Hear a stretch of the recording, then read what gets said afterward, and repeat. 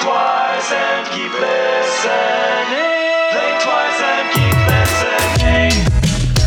Hi Teamsters, I'm Carey Ann. And I'm Allison, and this is Podcast Without an Audience. Where two friends pick two topics and find intersections. Or not, and I heard your telephone. Yeah, we should we go back and redo it? No, it's fine. Keep going. Sometimes life interrupts. Who's texting you?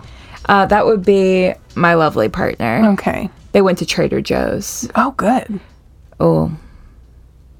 Anything good? Chocolate hummus or anything weird? Apparently, she picked up the eucalyptus and immediately put it back down and walked out. She had little people with her. Yes. So. Sometimes you gotta go. Right. Yep. Gotta go. How are you this week? I'm wonderful. I attended a mouse funeral. I know. Earlier today, in fact. And it was very moving, beautiful. Yeah.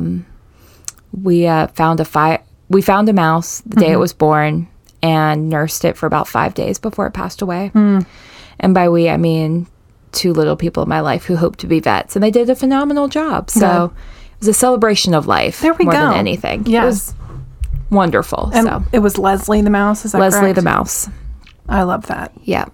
That's R.I.P. sweet. I had a one time when I was doing horseback riding, I went to go visit my grandma for like 2 weeks out of the summer, and we did horseback riding lessons in the mountains one summer or whatever. And one day, I spent probably half of our 3-hour expensive horseback riding session burying a bird.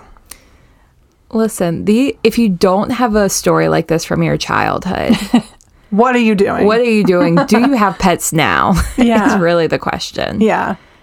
No, we found a flying squirrel when I was a kid. You found a flying squirrel? Yeah. What? I think it was a flying squirrel. Like, we found a squirrel. Are they supposed to be outside here? I have no idea. But I've been telling people this story for years, so I really hope it was actually a flying squirrel. It was Icarus himself. We kept him in a box in the garage, and I assume he finally passed away. No, he's still alive. He was released back into the wild and is living his healthiest life. He went to a farm. Yeah, we're all animal lovers, right? I think so. Yeah. I think so. Dolly's getting a lion cut soon. She looks crazy.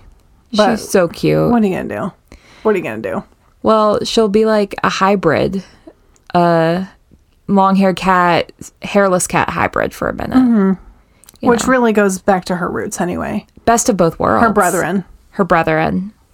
Yeah, we've got too many animals at our house right now. I know. You've got kittens. We do. We also found a stray, and the stray ended up being pregnant, and we had 4 kittens. Oh my God. So if anyone would like a kitten, by the time this comes out, they should be ready to rehome. Good. Perfect. I think into these DMs. Slide into the DMs if you want a kitten, 3 girls, 1 boy, or a mama cat that we will also not be keeping. God, you're a saint. Oh. I had a cat that I found in college when I was going to UNCG. I would go back home to my parents' house during the summer, and I would visit my friends at UNC Charlotte, and there was a black cat that was just like roaming this apartment complex, so I decided I would take him home. My parents were pissed. Oh, yeah? But he stayed in the garage for a while, and we called him Tick Tick Nipples. And I don't remember why. And then he got rehomed. Oh, that's sweet. Yeah. So I hope shout out to you. Shout out to Tick Tick Nipples. Yeah. That's the best cat name I think I've heard in a minute. When I was a kid, we had Hugs and Kisses were the names of our 2 cats. Cute. And then Hugs and Kisses had babies. And obviously I was very lovey-dovey at the time. So Right, because you're such a monster now. Right. So I named 2 of the kittens Snuggle Bunny and Crybaby. Shut the fuck up. And then Jacob named one of them Sporty. Oh my God. So we had 5 cats for a hot minute. Wow. But I thought Hugs and Kisses as a parent couple name was a really cute name. Yeah, that's cute. My parents would have never gone for keeping the kittens. Never. No. Ever. So here was my strategy in my brain at the time was I knew that kittens could not be separated from their mom too early. So about the time my mom was like, listen, we've got to start looking for homes for these kittens, I was like, it's too soon. It's too soon. You can't separate them yet. Oh. And this went on for way too long. And then we got to this point where the kittens were like almost 6 months old. And I looked at my mom, I was like, they're too old now. No one's going to want them. Did you keep them? We kept all 3 of them. Yeah, Shut we did. up. Mm-hmm. Hugs ran away. So we still had Kisses and then the 3 kittens. And we had Kisses. They got divorced. Yeah, they got divorced. He left. Wow. Typical. Kisses stayed with my dad until like 2020. Oh, She was 19 or 20 years old. Mm-hmm. Yeah. That's incredible. Yeah, she was a great cat. I love that. I know. Every time, they always ask you animal questions for your password stuff. Uh-huh. You know, I just gave away my answers. I always have to think about, they're like, what was your first pet? And I'm like, are we counting like the goldfish and the newt and the partridge in the pear tree? How would past me have answered that question? Which animal was I most like, connected to the day I answered this You just question? did the Italian fingers when you said that. I did. Most Thank you. connected Most to. connected to. Forget about it. Yeah. So like we had 2 dogs when I was born. And I know, generally speaking, like my first pet, which I consider to be my first, because one was very old and the other was a puppy. But yeah, it's just like, who did I feel connected to the day I answered this question? Exactly. We had a goldfish that lived for like 6 years. Holy shit. Yeah. No, you did not. Yeah. Like I a think Walmart goldfish. Like a goldfish. I think his name was Goldie. I think. If not, you were really What missing was an that opportunity fish's there. name? I'm going to text my mom. You should. She's going to be like, God, that's fucking fish. Nancy, what was the name of that goldfish we had forever? Stay tuned for the answer. I know everyone's dying to know about the goldfish I had 20 years ago. So, something really sweet. We were rewatching Harry Potter 7 Part 1 with Slughorn. No, 6 with Slughorn. And he's telling the story of the student who gave him a fish. And it was a flower petal that, like, as it fell, like, turned into a fish. And it was beautiful magic. And you can just see the love in his eyes. And he was like, that was your mother, Lily, who gave me this sweet gift. And I've seen this movie a million times and still teared up at the, oh, he had so much affection for Harry's mom and she gave him a fish. Yeah. It's also kind of weird because she was a student, but that's okay. Yeah. I mean, showing off your magic. What was its name? Stripey. Stripey the goldfish. She had so much confidence too. She put a period at the end. Stripey. That's fucking hilarious. That's so What a good. good name. I'm sweaty all of a sudden. That is so good. Oh my God. Speaking of good things, psychology and history are fucking awesome. They're so cool. And I know we said this last week or some Did other we? week. Recently. But next week we are going to be announcing the name of our season 2 recipes, the cocktail names, and we're going to be drinking them. Yes. Not all of them at the same time. No, we're going to pick a signature one for the episode. Yep. Oh, we should do a that would be signature so one. cool. Oh, I love it. Okay, cool. Okay, yeah, we're doing that for sure. We're setting that in stone. We're not going to talk about what's actually in them because, But we can give you a overview, like a palette. and you can kind of tell. Yeah. So in some of them. Yeah. At least one of the names is the dead giveaway. 2 Two of them. Two Yep. of them. Yep, for sure. But yeah, so we're excited for that. But in the meantime, let's talk about some psychology and history. Yeah. So I guess I go first. I guess so. Is that how that works? Every once in a while, I feel like we need a little reminder. Can I tell you, I was listening to or uploading our most recent cult episode. And in my brain, I just had this moment of, oh my gosh, did Allie actually go first in our recent cult episode? Because I couldn't remember you actually going first. So I had to go back and re-listen to it I think all I over did. again. You did. Yeah. Yes, you did. It was just a moment because I didn't actually remember you going first. It's okay. Thanks for Life is weird. getting them out of me. So go check out that cold episode too. Anyways, have you noticed that psychology is a little weird?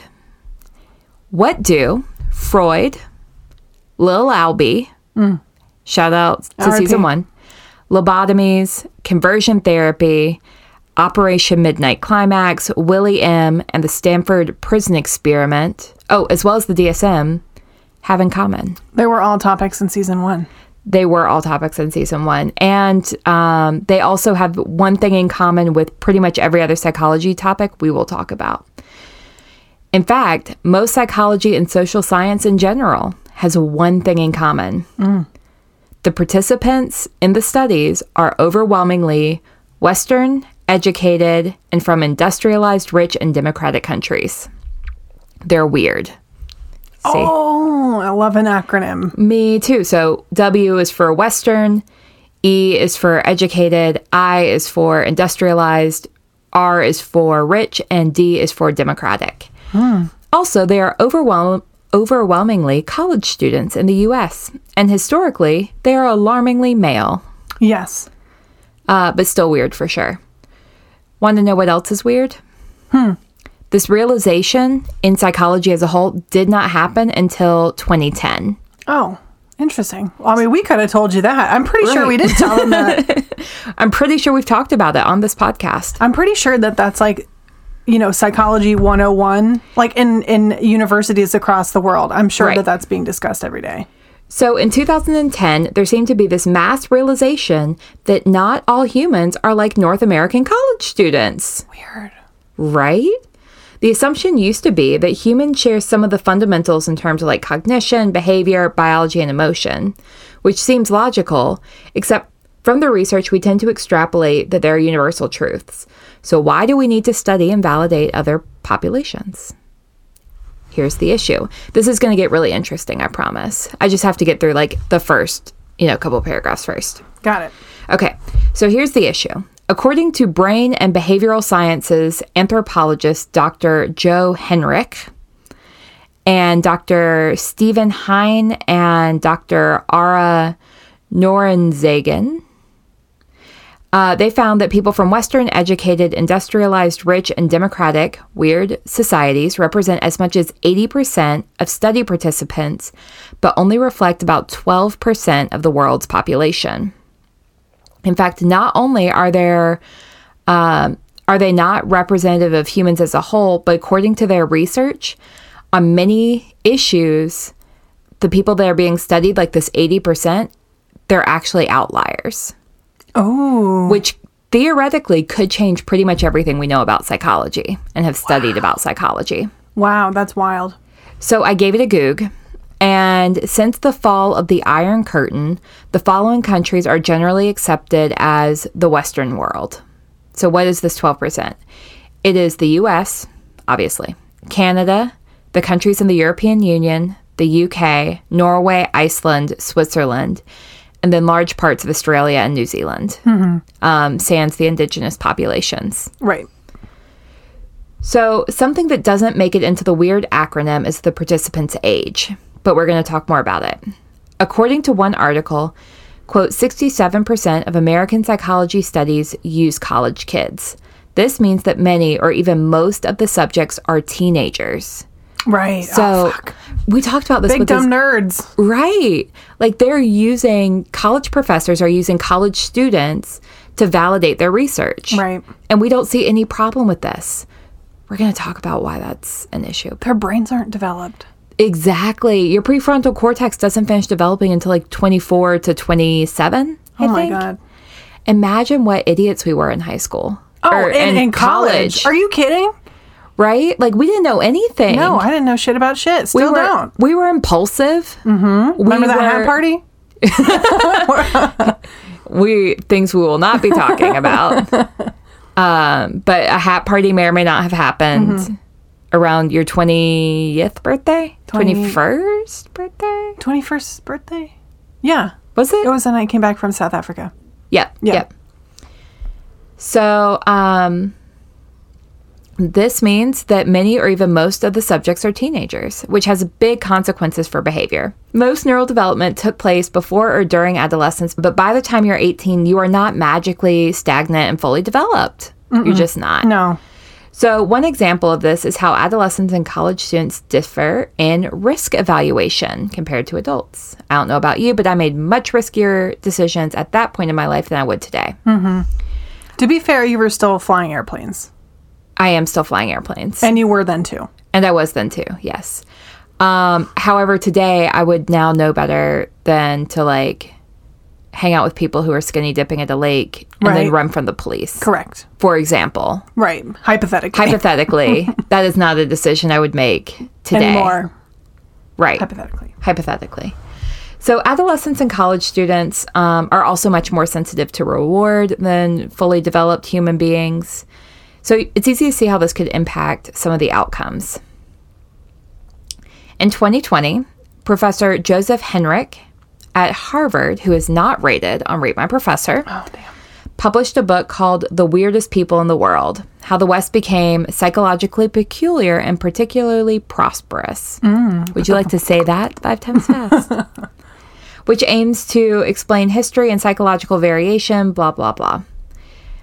Simple and easy peasy, but basically the first part of the book he discusses is how people live in weird cultures tend to think about their personal attributes and intentions. We're more trusting of strangers and even more likely, for example, to give blood than most humans. However, Asian cultures tend to think more holistically, with a focus on relationships and situations. There's emphasis on family connections and allegiances. For example, Westerners tend to identify as member of voluntary social groups, like that you choose. Right, like you might identify or connect yourself with artists or Democrats or Republicans or whatever. Then extended clans or like family lineage. Right. Which brings us to the myopic characteristics of Western or psychology research. Myopic basically means nearsighted, but in this instance, it's another acronym and it's more nuanced. So here's the issue with the weird psychology. And we're going to get into examples to bring it all together. So the M stands for materialist, which means that in weird cultures, which is just a fun acronym. I know. It's so great. Before I got confused, but then I remembered it's an acronym. Yeah. So weird, westernized, educated, industrialized, rich, and democratic countries. Does that include the Democratic People's Republic? The Democratic Republic? People's Korea? What? I fucked that up. It was a joke. Korea. So weird countries and cultures tend to be more materialist, valuing material possessions and physical comfort as more important than spiritual value, which is obviously contrary to like much of the world.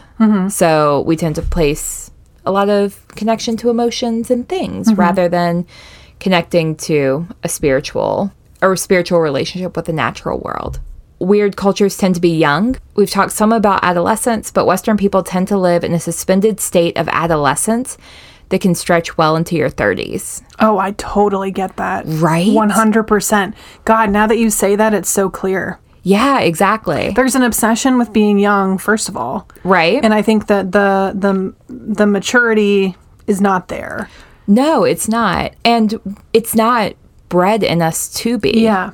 There's not the societal norm to move out. Yeah, exactly. So many other cultures and societies not only are having families at younger ages, which seems to like propel you into maturity in some ways, but also like they're supposed to be able to have more responsibility at younger ages. And, you know, they're controlling their lives more effectively in some ways at younger ages. Interesting. The Western mind tends to be more self-obsessed. So that's the O in myopic. Yeah. So materialist, young, self-obsessed, O. The Western mind, when objectively observed, is fairly narcissistic and has difficulty respecting others' traditions until they have been proven by scientific methods. Oh, shit. Right? Fuck. I told you this gets more interesting. Yeah. Like the more you unpack it and see how like the people we're studying is this crowd. Like they're materialistic and young and self-obsessed. And I'll finish the acronym in a second. But the more you start to unpack that, you see the impact that this has like on so many other people around the world. Yeah. And other cultures. I remember, do you remember those conversations you would have with people? Like you've got one semester of college underneath your belt, and you think you're so fucking smart. Yes. So you start having these philosophical conversations with other people, which is exactly what you're supposed to be doing. Right. But you're just so fucking stupid. Like, everyone is so dumb still. And you think you are such hot shit. I had this conversation with this guy who went bald at a very early age, and I was really happy about it. But we were talking, it was in Charlotte, and he was just so arrogant. And I was like, dude, you go to fucking community college in Asheville. You've had 3 classes so far. Right. Like, you don't know any more than the rest of us. Like, calm down. Yeah. Yeah. No, and I think that level of like, oh shit, I lost my train of thought. But you're right. As soon as you get into a school system or higher education in any way, you do get to this, like, I heard as the Mount Stupid is the way that one social scientist phrased it. But like, just enough to be dangerous. And so, like, the example, this is a tangent, but the example that was given in the book about Mount Stupid was that residents in hospitals, about whenever they are, like, released to go and perform surgeries, actually end up killing a lot more people. So I think it's like June or July. Yeah. So there's this influx of people who are dying, but it's because they are so arrogant that they think they know everything. And then, like, they get to the top of the hill of Mount Stupid, and then they realize, oh, shit, I don't know anything. Yikes. And then you fall off because then you're like, okay, I actually have a lot more to learn. Yeah. And then you build, like, legitimate confidence and not just perceived confidence. Right. Yeah, there's theory, and then there's, like, it in practical everyday use. Yeah. Speaking of that, just while we're tangenting. Sure. So Ray's son was here for Easter, and he was like, I don't think that The Lion King is the best Disney movie. We were all like, What? Who is this kid? And then I was like, well, tell me why. And he does this whole list, and we had this, like, really healthy debate about whether, why he felt the way that he did. He's like, I just feel like there are movies that are better paced and, like, have other, qualities that, I like better. And it was a really good critical thinking moment for him. So we were really trying to, like, encourage him. For sure. But also be like, kid, what are you talking about? Yeah. Yeah. So did he have a Disney movie that he preferred over The Lion King?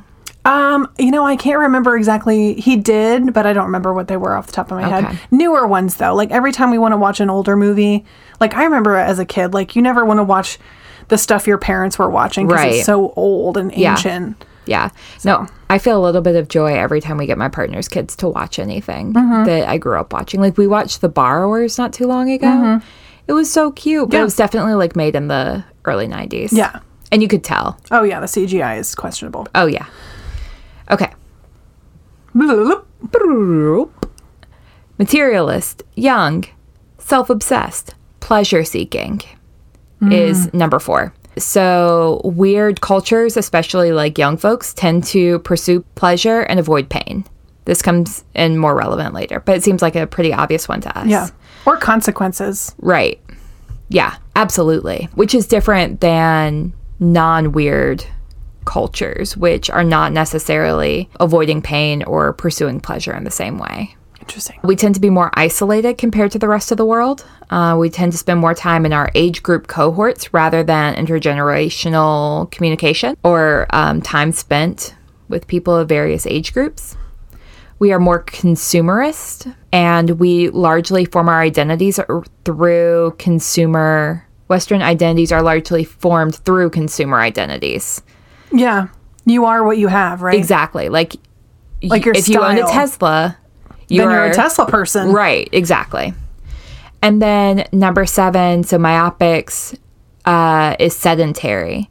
So most people in highly developed countries spend over 90% of their time indoors, and most of that time sitting and staring at screens. Oh, that's exactly what I did today. Yeah, me too. I walked the dog, and I came back, and I sat on my ass. Yep. And I watched Netflix. Oh, I did some notes, though. I did sit on the porch. Oh, good. So you were outside. Yeah, I did my notes on the porch. Good. But I was sedentary. Okay, so if you take all of this into consideration, weird participants may be the worst population to base our understanding of all humans, right? If you're at a university, you are 4,000 times more likely to participate in a psychological study than any other person. Yeah. Makes sense. So, would you like some examples of the direct impact of all this? Duh. I figured. Okay, I've got 3 for you. So researchers were doing this weird study, weird in like the acronym way, but also it's a weird ass study about the impact of how you lost your virginity and your impact and the later impact on your sex life. Oh, God. Okay. Right. Okay. So it's just traumatic for everyone.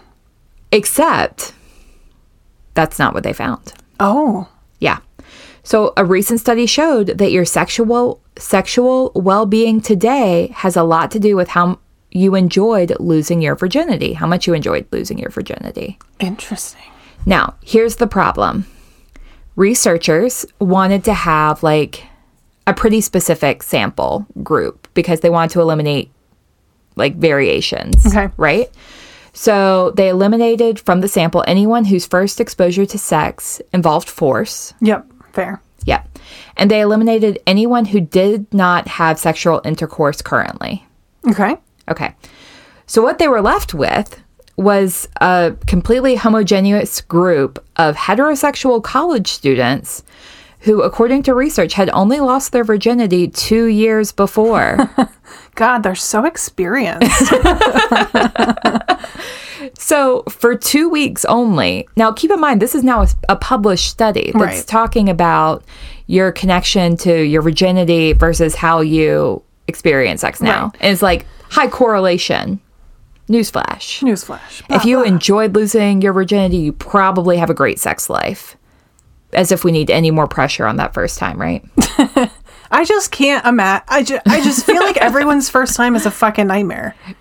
Theoretically, it is. Right. But also at 2 years in, like if you've only been having sex for 2 years and you've had multiple partners, like sometimes it's still awkward. Yeah. Like you're still figuring things out. 100%. I mean, unless maybe you started dating someone, lost your virginity, and are still dating that person and now have an amazing sex life, I imagine it was still kind of awkward at first. But yeah. Oh, yeah. But if you're still with them, then you're enjoying it. So you're probably like tainted into thinking that first time was great. Yeah. If you have nothing to, that's why you taste the milk before you buy the cow or whatever. So for 2 weeks, the entire study is based on this. 2 weeks, they kept intimate relations diaries. Oh my God. For the 300 participants. Did they write George Bush poetry too? Probably.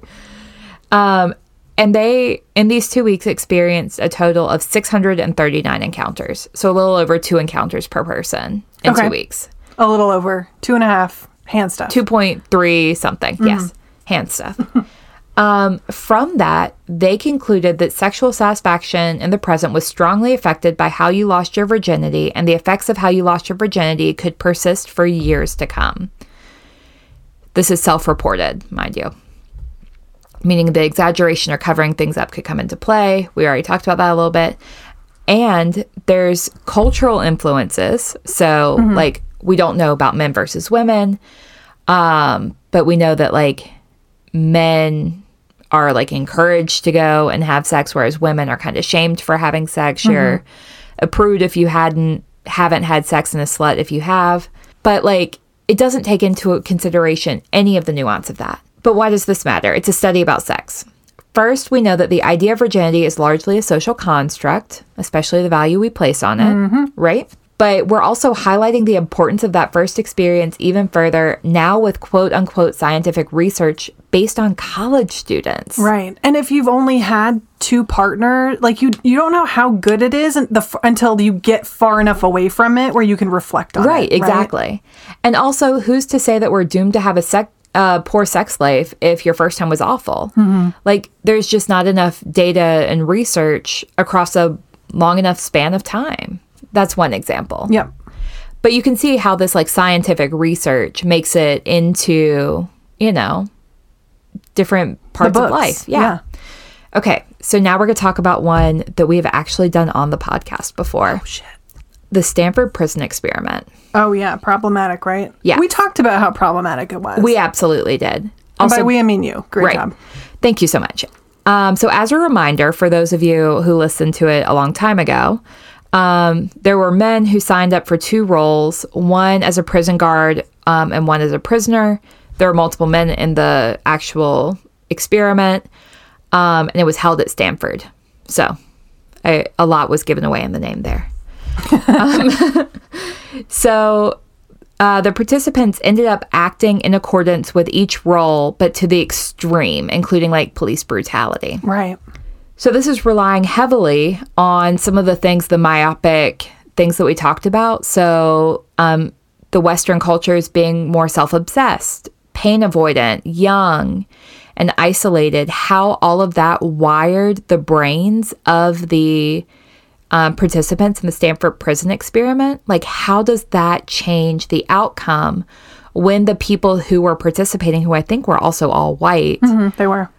Like, if that had happened in another culture, in another community, with any different, intersectional identities at play, what would have been the outcome? And the reason that we now ask this question is if you think about police brutality now and the Black Lives Matter, like what human attributes have we like assigned to people based on the Stanford prison experiment that may or may not be true? Interesting. Yeah. So the truth is that this is not and cannot be a representative of a human response, is basically what it boils down to. Non-weird counterparts in many studies demonstrate differences across the spectrum of ideas, including visual perception, fairness, spatial and moral reasoning, conformity, and memory. So, like, there are all these huge, drastic changes from culture to culture, and yet we do this one experiment, the Stanford prison experiment, which is an unethical experiment to begin with, but then say that's how humans function. Right. And then we let people kind of get away with things because that's human nature, when it's not human nature. It's the nature of the participants of the study. Okay. Here's my last example. This one's about physical responses. We generally tend to assume that how our pupils dilate is pretty universal, right? Like you go out into the sun and your pupils get smaller to take in less light. And then you go into a darker space and they, get bigger so that you can take in more light. Well, a study comparing European and Moken children, which is a chain of islands in Asia, in a sea in Asia, found that European kids' pupils widen when underwater, while the Moken children's pupils constrict to improve their vision. Weird. Right? That makes sense. So they do it because children live in this community, live in a semi-nomadic life based on the sea. So they need to visually be able to focus to perform underwater tasks like foraging food. So even like these very basic biological principles that we thought were universal actually aren't. Which raises the question, even if low-level functioning like visual processing is so different because of cultural differences, how can we claim that psychology or behavioral science in general, based on studying a handful of people, is acceptable to everyone around the world? Yeah. Right? Right. Like, it just, reading all of this blew my mind. Like, I now want to go back and deconstruct all the things we've talked about and be like, this is actually based in Western or like the weird ideology. Yeah. So this issue is also troubling because it is rooted in something even more worrisome. And we talked about this a little bit earlier on, but we've talked a lot about the participants and not much about the researchers themselves. A recent study tells us that 3 zip codes in the U.S. account for more than 50% of research published in the top 5 journals. 3 zip codes? 3 zip codes. Wow. Okay. They also use participants from their own institutions and their own departments, which can lead to additional interpretive bias because other cultures are then considered outliers. For example, initiations into adulthood are often considered quote-unquote exotic and therefore might never be studied by Western scholars. Dr. Hines says, quote, we hope that researchers will come to realize just how precarious a position we're in when we're trying to construct universal theories from a narrow and unusual slice of the population, end quote. To address this issue, Hine and his colleagues suggest that journal editors and funding agencies encourage researchers to discuss the limitations of their samples and seek more representative study participants. In conclusion... Finger up. In conclusion, it is not a bad thing to be weird. Most of these studies do have some value, and they can tell us plenty about how college students think and behave. Some of these can be generalized to the rest of the weird population, but should not be used to generalize humanity as a whole. The good news is that many studies are now adding qualifiers such as, quote, in college population or, quote, in Western society. The virginity study concluded, in sum, the present study provides strong evidence of the link between virginity loss and subsequent sexual functioning. This linkage represents an important step forward in understanding the development of adolescent sexuality, though we know that the context is often lost in translation when many journalists and commenters easily assign the findings to the world population. But how can science call itself how can psychology call itself science of human behavior if it studies only a select few? Wow, that's so interesting. I think it goes back to what we've talked about 100 times, where you have to understand the full picture. Absolutely. Which a lot of times we don't take the time to do, and that's fair. And like you and I, I'm sure, have done that 1,000 times on this podcast. Oh, for sure. Because we're just taking one tiny slice, right? And sometimes you don't even know. No. Like, how could we possibly know? Right. To pick up a research study, especially one as complicated as like the Stanford prison experiment. And I remember talking about it, and we looked at it through like a moral lens and ethical lens. And these are all men. How would it change if it passed the Bechdel test? Like all of those things. But we didn't talk about it from like these are also well off, Western. Developed, weird people, participants. So, no, I was so fascinated by this and clearly went all the way down the rabbit hole. I love it. I think it's something we'll come back to. Oh, absolutely. Every episode for the rest of forever. Probably, because how could we not now? How can we not? Awesome. Great job. That was awesome. Thank you. All right, let's take a quick break, and when we come back, we are talking about history. Can't wait.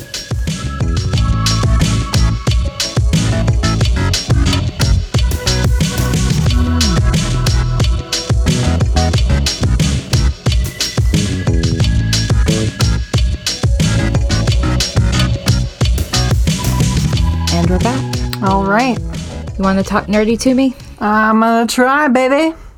All right. We're talking about Alcatraz. Fun, lighthearted, great. I know, it's good. It's a good time. This was one of the ones I was like, it's been on my list forever, and I'm just really excited to be talking about it. Are we going to talk about the time you went to the place and the thing? No, we can. Okay, I think we should. Whenever we get there, though. You're good. Okay. I also don't know if I know what you're talking about. The time where you went to Alcatraz. And didn't get proposed to? And did not get proposed to. Yeah, you want to just go ahead and talk about it? So there was a time that Allie went to Alcatraz with Ray. We think we've talked about this before. Did not get proposed to. Carey Ann's mad about it. I am. Missed I feel opportunity. Like it would have been a great opportunity to propose to you specifically. I know. It's about knowing, the things. Read the room. Know the audience. Instead, you can ask somebody, do you think it's cold on that boat? That's right. And we now have a pillow that says that. And then propose to them in front of the Golden Gate Bridge, which is very sweet and romantic. But it's no Alcatraz. It's no Alcatraz. Don't tell Ray I said that. Well, he's going to hear it. Oh, good. Ray, I still love you. Okay. So the United States Penitentiary, Alcatraz Island, also known simply as Alcatraz, was a maximum security federal prison on Alcatraz Island off the coast of San Francisco, California. The prison was built in between 1910 and 1912, and was originally a Army military prison. In 1933, the Department of Justice purchased the prison, and it became a federal prison. They constructed an add-on to the military prison, which cost about $250,000 US, or about $7 million today. I was hoping you had done the math for me. I got you, girl. After construction was finished, it was the longest concrete building in the world at the time. Oh, I didn't know that. Yeah. Then it was transformed, when it was transformed into the federal prison, it got a makeover. So they ramped up the security measures. They're like, it's going to be a federal prison. So we've got this federal money. We're going to put some money into it. And which they did.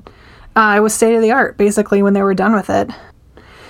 With the new upgrades and the fact that it was an island surrounded by freezing cold water, it was said to be one of the most escape-proof facilities in America's strongest prison.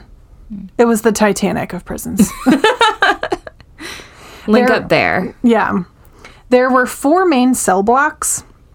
There was the warden's office, a visitation room, the library, and the barber shop. Okay? Each prison cell measured 9 feet by 5 feet and were 7 feet tall. And the cells are right out in the open. If you ever go visit, one of the first things that you notice is like the complete lack of privacy. Yeah, in the cells, there's a bed, there's a desk, there's a wash basin, a toilet, and a blanket. But it's all out in the open. It's very, like, you can see, like, you walk into the room and you can see bars everywhere, but you can see straight through the bars into other bars. So, in terms of dignity and humanity, like, all was lost. Yeah, when you're taking a shit, everybody can see you. Correct. The prison was segregated. They kept the black and brown prisoners separate from the white prisoners. The D block housed the worst and most violent prisoners, and the 6 cells at the end were designated as the hole. The hole. The hole. That doesn't sound good. No. Brutal punishment followed once you were sent to the hole, and these prisoners were often deprived of things like sunlight. Hence, the hole. The hole. No sunlight. Got it. Sounds absolutely miserable and inhumane. Yeah. On the main floor, you'll find the dining hall and the kitchen. The prisoners and the staff all ate together in the dining hall, which kind of looked like a little cafeteria, and 3 meals a day were served and provided. The corridors were named after streets in major U.S. cities, including Broadway and Michigan Ave. Oh. The intention of Alcatraz was to host the worst of the worst prisoners, which is ironic because most of the prisoners, they weren't murderers. Like very few of them were. A lot of them, most of them were like bank robbers and counterfeiters and kind of crooks, but not necessarily so murderers. Not the worst of the worst then. Not the worst of the worst. I expected more murder. Sure. When we went, to be fair. That's a great line. I expected no serial killers. Murder. Really? Huh. That's surprising. Although I said Ringo Starr was dead, so don't quote me on that. So on August 11th, 1934, the first 137 prisoners arrived from a prison in Kansas. They were transported by train and were guarded by 60 U.S. Marshals and FBI agents. Over the next few weeks, other prisoners joined, 15 from Washington State, and then more and more arrived from Atlanta, D.C., and other East Coast states. In total, a year after it opened, 242 prisoners called Alcatraz their home.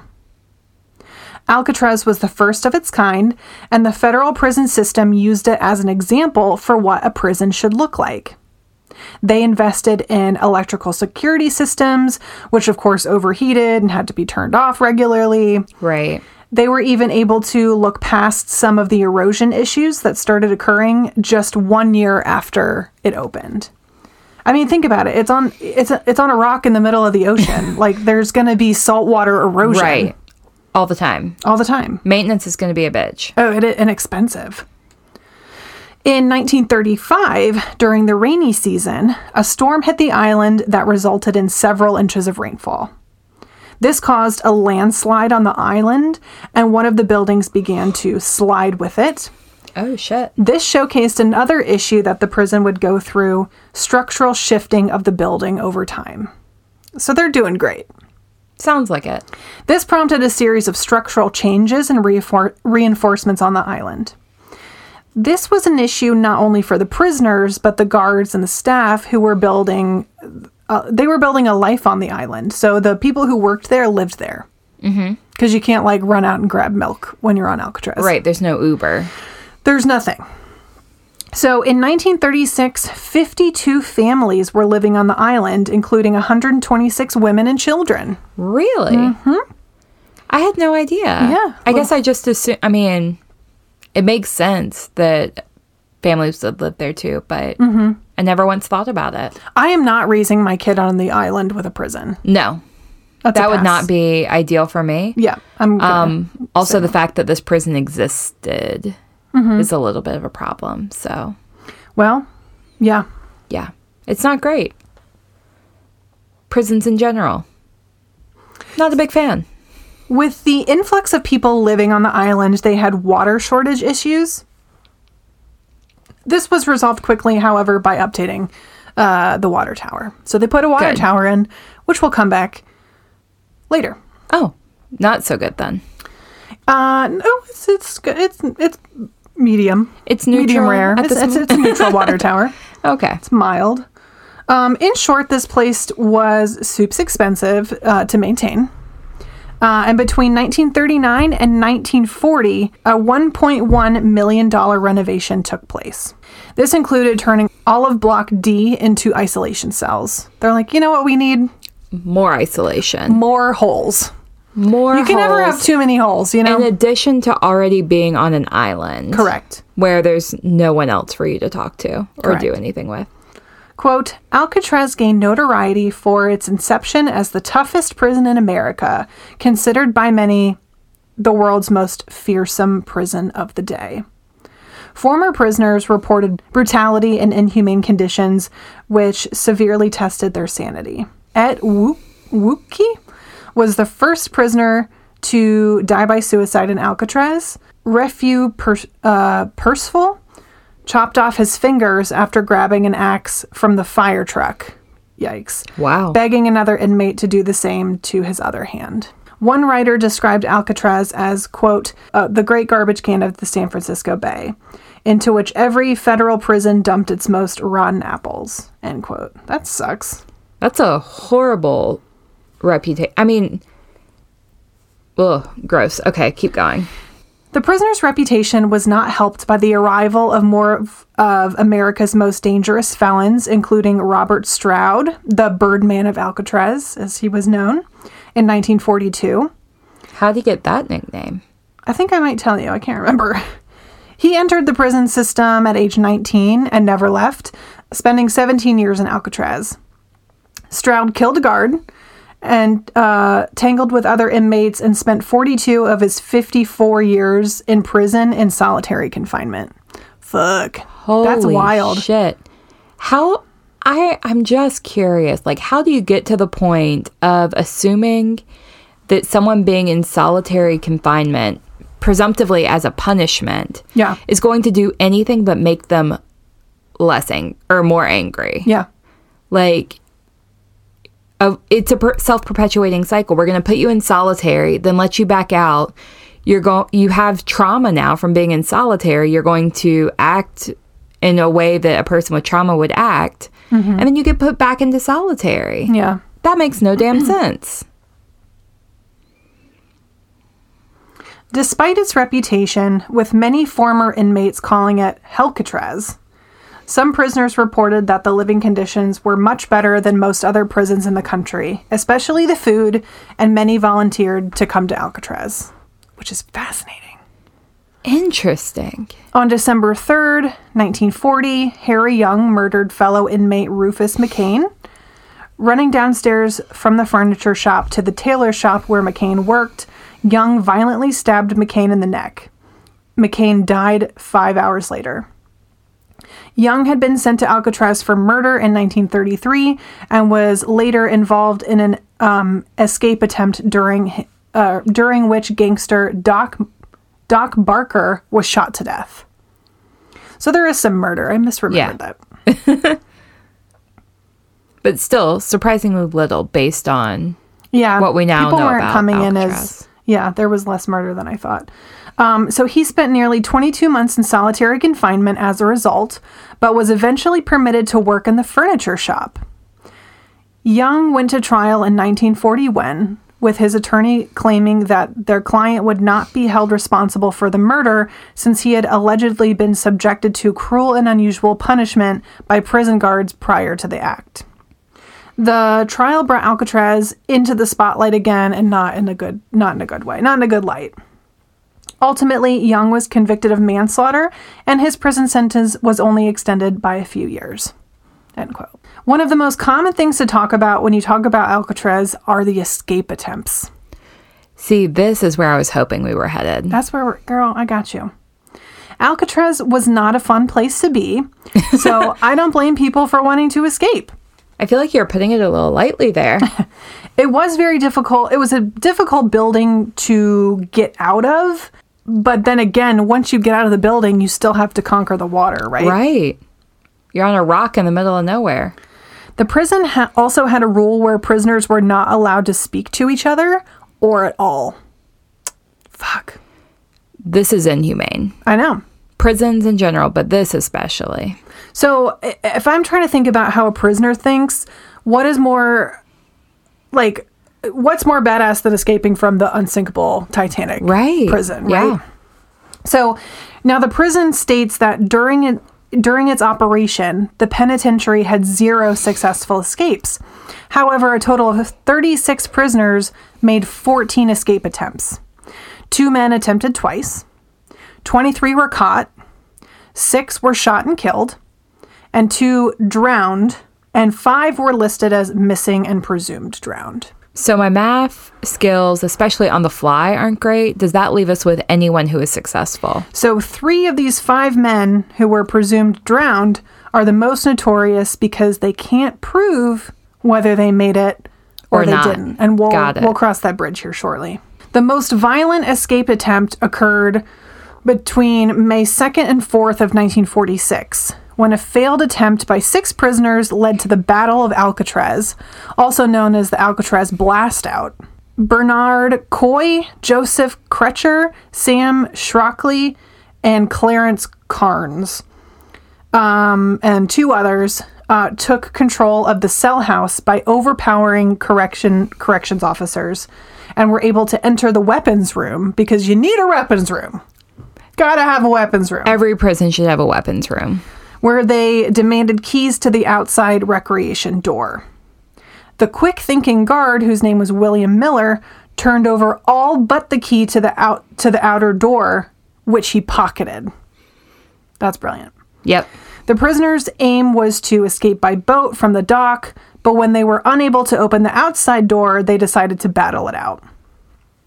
They held Miller and a second guard hostage, and prompted by Shockley and Thompson, Kretcher shot the hostage at very close range, which is not good. Not great. Don't kill the hostages, right? Right. They held Miller and a separate guard hostage. Miller succumbed to his injuries, while the prison guard, Harley Stites, was also killed at the cell house.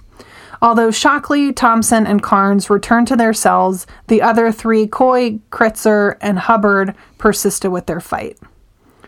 The U.S. Marines intervened and killed the 3 prisoners. In this battle, apart from the guards and the prisoners killed, 17 other guards and 1 prisoner were also injured. Shockley, Thompson, and Carnes were tried for the killing of the corrections officers. Shockley and Thompson were sentenced to death in a gas chamber, which was carried out at San Quentin in December of 1948. However, Carnes, who was only 19 years of age, was given a second life sentence.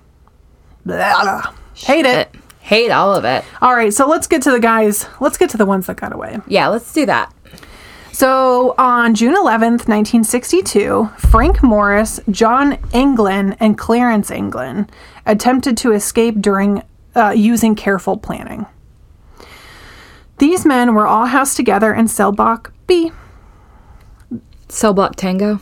I have in my note, I wrote this so long ago, I have these motherfuckers chipped away at the concrete. It's like Prison Break. It is. They chipped away at the concrete that was damaged by the sea erosion and chipped through the wall into the air vent that led to a corridor. So they're It is exactly like Prison Break. Yeah, I've never seen that, but... Oh, great show. You should definitely watch. Like the first season at least is really good. Guess what they used? Spoon. Yeah. Really? Yes. Man, I'm good at this guessing thing. They used spoons and they made some type of electrical drill with a stolen vacuum cleaner motor. Huh. No one heard that?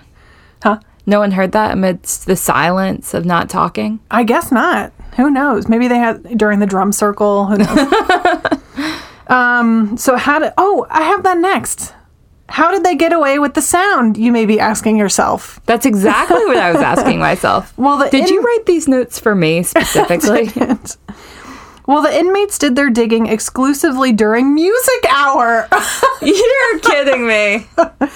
Where the other prisoners were playing the accordion. Oh, you were so close. They also covered up the process of the hole by covering it up with a false wall. This is like cartoon shit. Yeah. Yes, it is. Quote, the escape route led through a fan vent. The prisoners removed the fan and the motor, replacing them with the steel grill and leaving a shaft large enough for a prisoner to enter. A shaft large enough for a prisoner to enter, if you know what I mean. Title of a sex tape. Stealing a carburdum, abrasive cord from the prisoner's workshop. I don't know what that is. Me either. The prisoners then removed the rivets from the grill. In their beds, they placed paper mache dummies made with human hair stolen from the barbershop. So they really went to a lot of effort. They really did. This is like they got arts and crafts involved. They utilized music time. It's a performance art They were piece. resourceful. Yeah. Over many weeks, the escapees also made an inflated raft from over 50 stolen raincoats. Shut up. Like, where the fuck do you get 50 raincoats and no one notices? I don't know. And how do you sneak them out with you? Unclear. I don't know. I have so many more questions. So 50 stolen raincoats, which they prepared on the top of the cell block, concealed from the guards by sheets, which had been put over the side. So it's like how they pulled this off. Almost absurd. Yeah. Yeah. They escaped through the vent onto the roof and departed Alcatraz. If that's not straight out of a movie, I don't know what is. Yeah. So the bodies were never discovered, but they were presumed to have drowned in the icy cold waters of the bay. It was about 1.25 miles to shore, and the water temperatures could have been between 50 to 55 degrees. Okay, that's not too bad. I say that like I'm going to go swimming in 50 to 55 degree water.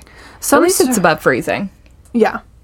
Some circumstantial evidence came about in the early 2010s, stating that a raft was discovered on Angel Island, with footprints leading away from the boat. Wait, in what year? This was discovered in 2010s, but it was saying shortly after the escape. Oh, okay. I was about to say, how were there still footprints? No. Because that's one of them was Jesus's. That same night in 1955, a blue Chevrolet had been stolen by 3 men. So, I'll let you decide. I have decided that was likely them. Yes, I'm going to say that's my decision. So, by the 1950s, it is said that the condition of Alcatraz became a little more bearable. Inmates were allowed some small comforts, such as watching movies on the weekends, painting, and even speaking. So they probably didn't get to watch Oh Brother, Where Art Thou, if I had to guess. But also that didn't come out until... That's true. I was just thinking of like 3 inmates running away. Oh, yeah. Giving very Oh Brother, Where Art Thou. Yeah, they didn't want FOP, goddammit. So, despite its small progress, Alcatraz was still the most expensive prison in the country, to maintain. In 1959, a report was published that indicates that the facility was 3 times more expensive than any other average prison. Because of the $5 million needed to fix some of the structural damages, it was considered a lost cause. Paired with the scandalous escape of the 3 men in the early 1960s, Alcatraz was officially a problem child of the U.S. prison system. Alcatraz closed its doors on March 21st, 1963, and it's now a museum. One of the first things you notice when you get off the boat to Alcatraz is that there's the water tower and it is spray painted. And you'll also notice that there's spray paint in other areas of the island. What's spray painted on it? So it says, "Peace and freedom, welcome to the home of the free Indian land." And then on the other side it says, "Free Indian land, Indians welcome." Beginning on November 20th, 1969, a group of Native Americans called United Indians of All Tribes, mostly college students from San Francisco, occupied the island to protest federal policies related to American Indians. Some of them were children of Native Americans who had relocated to the city as part of the Bureau of Indian Affairs and the Indian Termination Policy, which was a series of laws and policies aimed at the assimilation of Native Americans into mainstream U.S. society. It encouraged Native Americans to move away from the Indian reservations and into cities to take advantage of the health, educational, and employment opportunities. A number of the employees of the Bureau of Indian Affairs also occupied Alcatraz at that time, including Doris Purdy, an amateur photographer who later produced footage of her stay on the island. The occupiers, who stayed on the island for nearly 2 years, demanded that the island's facilities be adapted and new structures built for the Indian Education Center, Ecology Center, and Cultural Center. The American Indians claimed that the island, by provisions of the Treaty of Fort Laramie in 1868 between the U.S. and the Sioux, they said that the treaty promised to return all retired, abandoned, and out-of-use federal lands to the native people from whom they were acquired.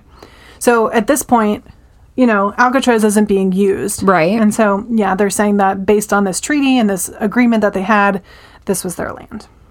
I mean, we are all living on stolen land, so... Correct. Though it would be shitty to be living on stolen land and to return the stolen land to the peoples, but have a horrible prison on it.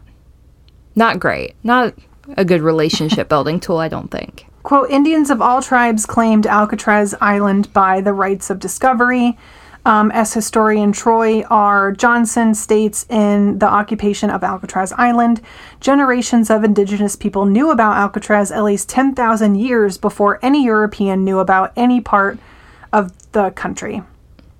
Including, begun by urban Indians of San Francisco, the occupation attracted other Native Americans from across the country, including the American Indian movement, urban activism from Minneapolis. The Native Americans demanded reparations for their many treaties broken by the U.S. government and for the lands that were taken from them. During the 19 months and 9 days of the occupation by the American Indians, several buildings at Alcatraz were damaged or destroyed by fire, including the lighthouse and the lighthouse keeper's home, the warden's home, the officers' club, the recreation hall, and the Coast Guard's quarters. The origin of the fires is disputed. They don't know who did it. The U.S. government demolished a number of other buildings, mostly apartments, after the occupation had ended. Graffiti from that period of Native American occupation is still visible on many locations of the island, which I think is really great that they kept it because it's very much a part of the history of the island. During the occupation, President Richard Nixon rescinded the Indian termination policy designed by early administrations to end federal recognition of many tribes and their special relationships with the U.S. government. He established a new policy of self-determination, in part as a result of the publicity and awareness created by the occupation, and the occupation ended on June 11th, 1971, end quote. You can visit Alcatraz, and I highly suggest that you do. It's one of the coolest things to do in San Francisco. It was one of the funnest things I've done. We have a lot of cute pictures, which maybe we can share on our close friends group on Instagram. Yeah, absolutely. But it's like the island itself has like a really interesting energy because it's such a beautiful landscape, but it's such a sad space. Yeah. Right. And it's just, it's a weird combination of things because the island was a prison, but it was a home to the people that worked there. Right. And then, then there was the occupation later. So it's a very complex piece of history. Yeah. Mm-hmm. Wow. That's Alcatraz, baby. So much nuance. I had no idea about the Native Americans and indigenous people and the occupation. Like, that was fascinating. Yeah.